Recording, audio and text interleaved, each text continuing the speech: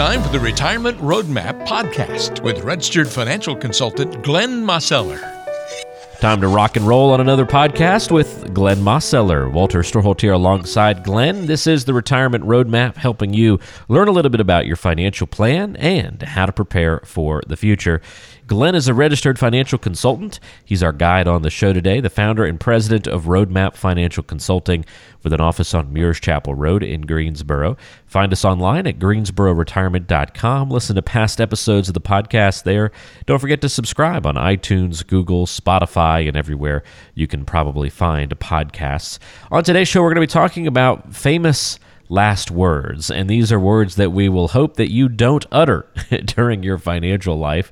In fact, Glenn, I think as we're talking about famous last words, we don't want anyone's famous last words to be, "Hey, y'all, look at this." That's never a good sign, right? Yep, no, you're right, Walter.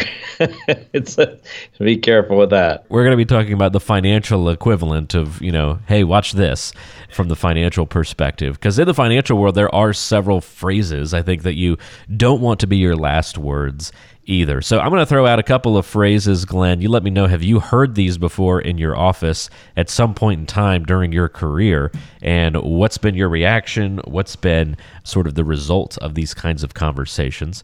First of all, we'll talk about somebody who's, kind of looking back to that 2008 time frame, and they might say to themselves now, I told myself a few years ago that I'd get out of the market if it ever recovered what I lost in 2008. But now things are going so well, I think I'm just going to keep doing what I'm doing. Right.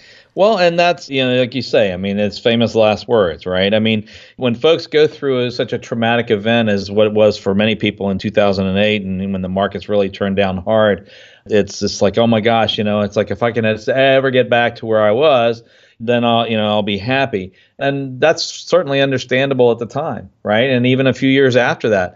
But if things are going along, that doesn't mean you want to continue to, if you don't want to take undue risk, but at the same time, it's like you want to look at where you are anew, where you are today. And a lot of it's going to be dependent upon how old are you, how close are you to retirement? What is your time frame? What are your other resources?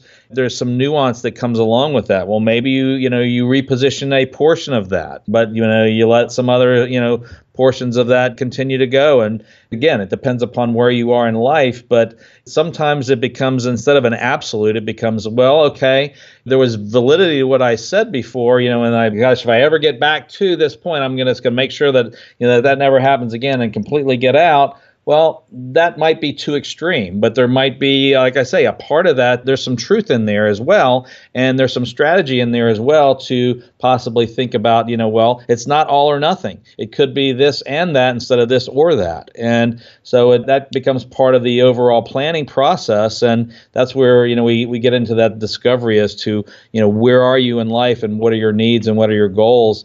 And, we might be able to put together a plan that allows you to continue on and not put yourself in that absolute position, but yet, feel some comfort to know that, hey, I have recovered and, I've got some, positioned this way so that I have, far less worry than what I once had.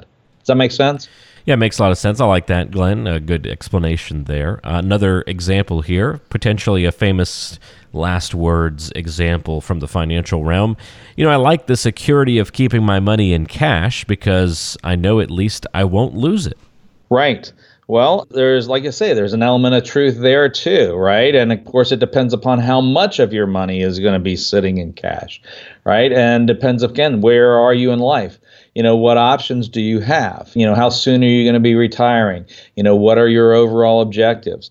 And there's nothing wrong to being able to be in cash or, or out of a risky position, depending upon where you are in life and so forth. But you do have to remember that, if you set everything to cash, then that also means that you're dramatically limiting, what your upsides might be. And you have to ask yourself the question, are you going to be able to keep up with inflation, and are you going to lose buying power if your money's just sitting there?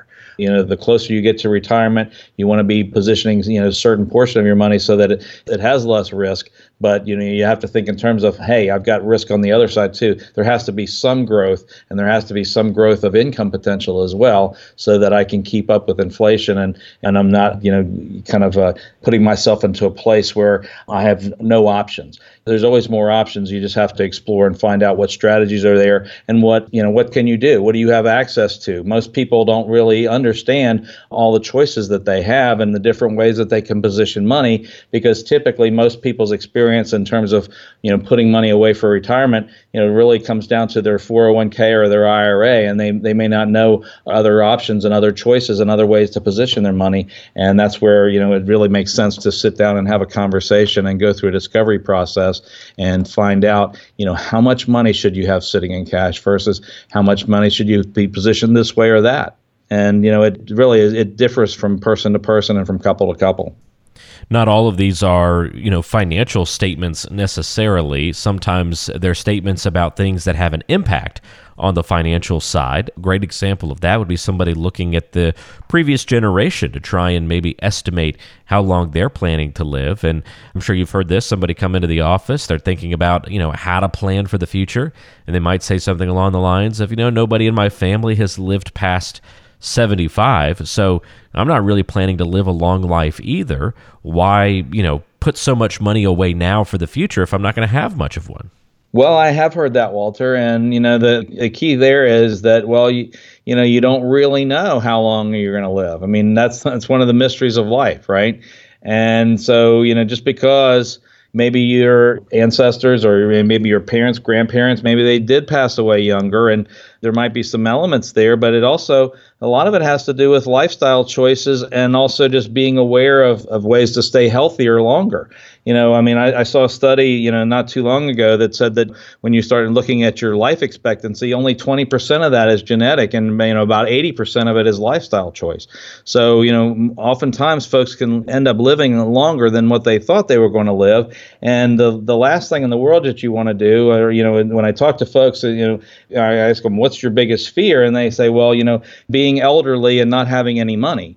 Right. And so, folks want to make sure that, if they live longer than what they thought, that they're still going to have resources to be able to draw from. And so I always encourage folks to be planning as if, that you're going to, live, longer than what you think you're going to. And if, like I say, if you're a married couple, more often than not, even if you did pass away early, you're passing on the things that you didn't use onto your spouse and to possibly legacy for other family members that is going to be well received. And obviously it's, puts everybody in a better position. So, just don't sell yourself short. You might end up living longer than you thought. And, you don't want to be in it's like you think you're going to pass away by 75 and then you live to 80 or 85 and you're thinking, oh man, that was a mistake. You don't want to be in that position of regret. Yeah, regret is not an emotion, not a feeling we want to have when we're putting together our retirement plans and dealing with life savings. That certainly goes without saying. There's also people kind of in that same vein of looking at life expectancy who just say, you know what, I'm not going to end up in a nursing home. And, at the risk of sounding maybe crass, but it's true. People will just say, I'd rather just be put out of my misery than have to end up in a nursing home. But the stats tend to prove a lot of those folks wrong. Well, that's true, Walter. A lot of folks, they think about, what their picture of what that would be like is something that they just don't ever want to envision themselves. They don't want to, I don't want to be there. Well, that's something where they may or may not completely have that choice. It depends upon their conditions and whatnot, and what comes about. But more often than not, even if they feel that way at a certain point in life, if they get to that point and they think, okay, well, I'm going to need to go to the nursing home or else I'm going to have to, to do something proactive to shorten my life. What are people realistically going to do? 99 times out of 100, they're going to go, you know what, I miscalculated this. I'm going to end up going into the nursing home. And so it's hard for some folks to be able to see that, but realistically, there's just that natural tendency to want to, continue to live. It's part of our DNA. And of course, you have, family members and, other people who are going to be there helping to make those decisions or possibly making those decisions for you. And, sometimes those decisions might not be entirely in your hands. And so you want to be thinking along the lines that, well, I probably should have some sort of an alternate plan and not necessarily be so absolute about it, if that makes sense. Would this be a famous last word as well, Glenn? I can always go back to work if I really have to. Some people try to use that as an excuse if maybe they're trying to retire before that plan is truly ready. Yeah. Well, you're right, Walter. And how many times have you and I, had conversations with folks?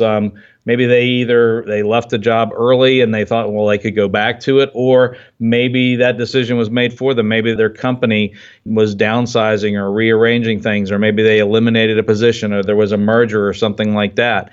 And they think, well, gosh, I've got all these skills. I'm still young enough that I can work and do this and that and whatever.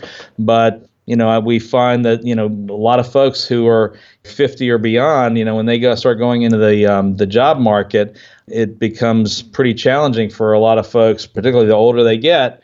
It becomes harder for them to find, companies that are open to the idea of, providing them employment opportunities.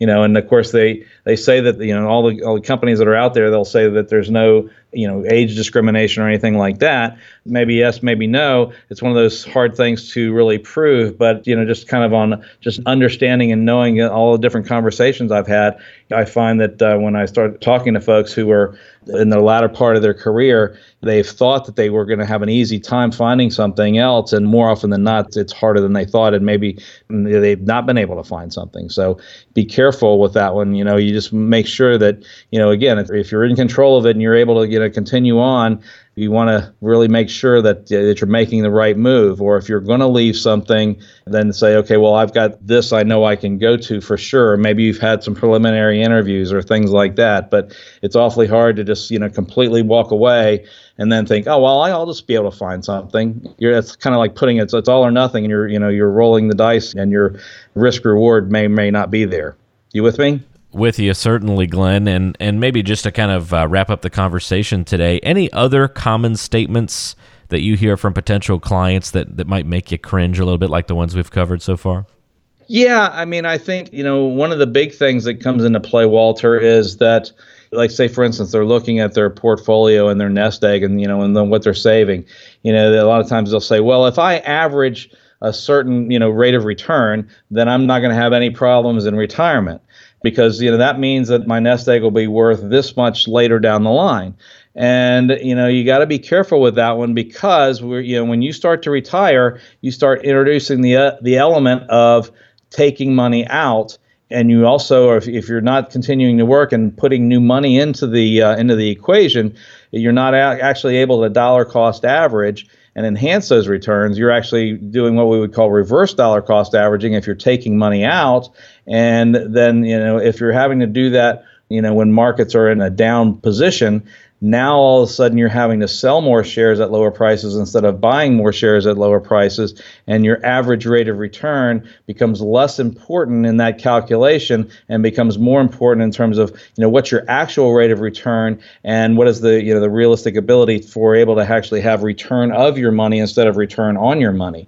That's a whole different conversation and a whole different strategy that most people don't really think about, that's outside of their awareness. And so we really, really, really want to make sure folks understand what risk they're taking, by just thinking that, hey, if things, on the average, things are going to be fine. Well, they may or may not be. It depends upon the nature of what you've saved and how you've saved it, and when are you going to start taking money out, and how soon are you going to need this money. It's a risk that, again, is not really prevalent when you're in your accumulation years. But when you move into retirement and you start thinking about income planning, that's a whole nother scenario that folks just don't really have any exposure to when they're saving for retirement versus when they transition to being in retirement.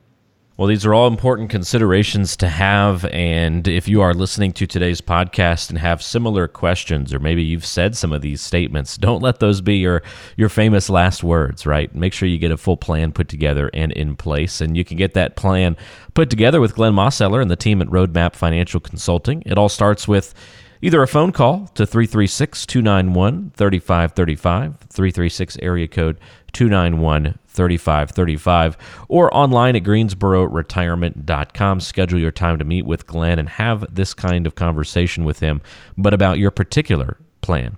GreensboroRetirement.com. Just look for the free consultation button at the bottom of the page. Glenn, always fun having you on the podcast and talking about some of these important concepts and things. We don't want to make these our famous last words, so we'll put the time together to put together a plan that'll lead us to a little bit better situation. And we thank you for the time and the guidance. Absolutely, Walter. Take care. I look forward to getting together again next time. Yep, we'll have another show next week, so come back and join us. As always, every week you can expect a show here on the Retirement Roadmap. Thanks so much for joining us. We'll talk to you next time. For Glenn Mosseller, I'm Walter Storholt. Talk to you soon.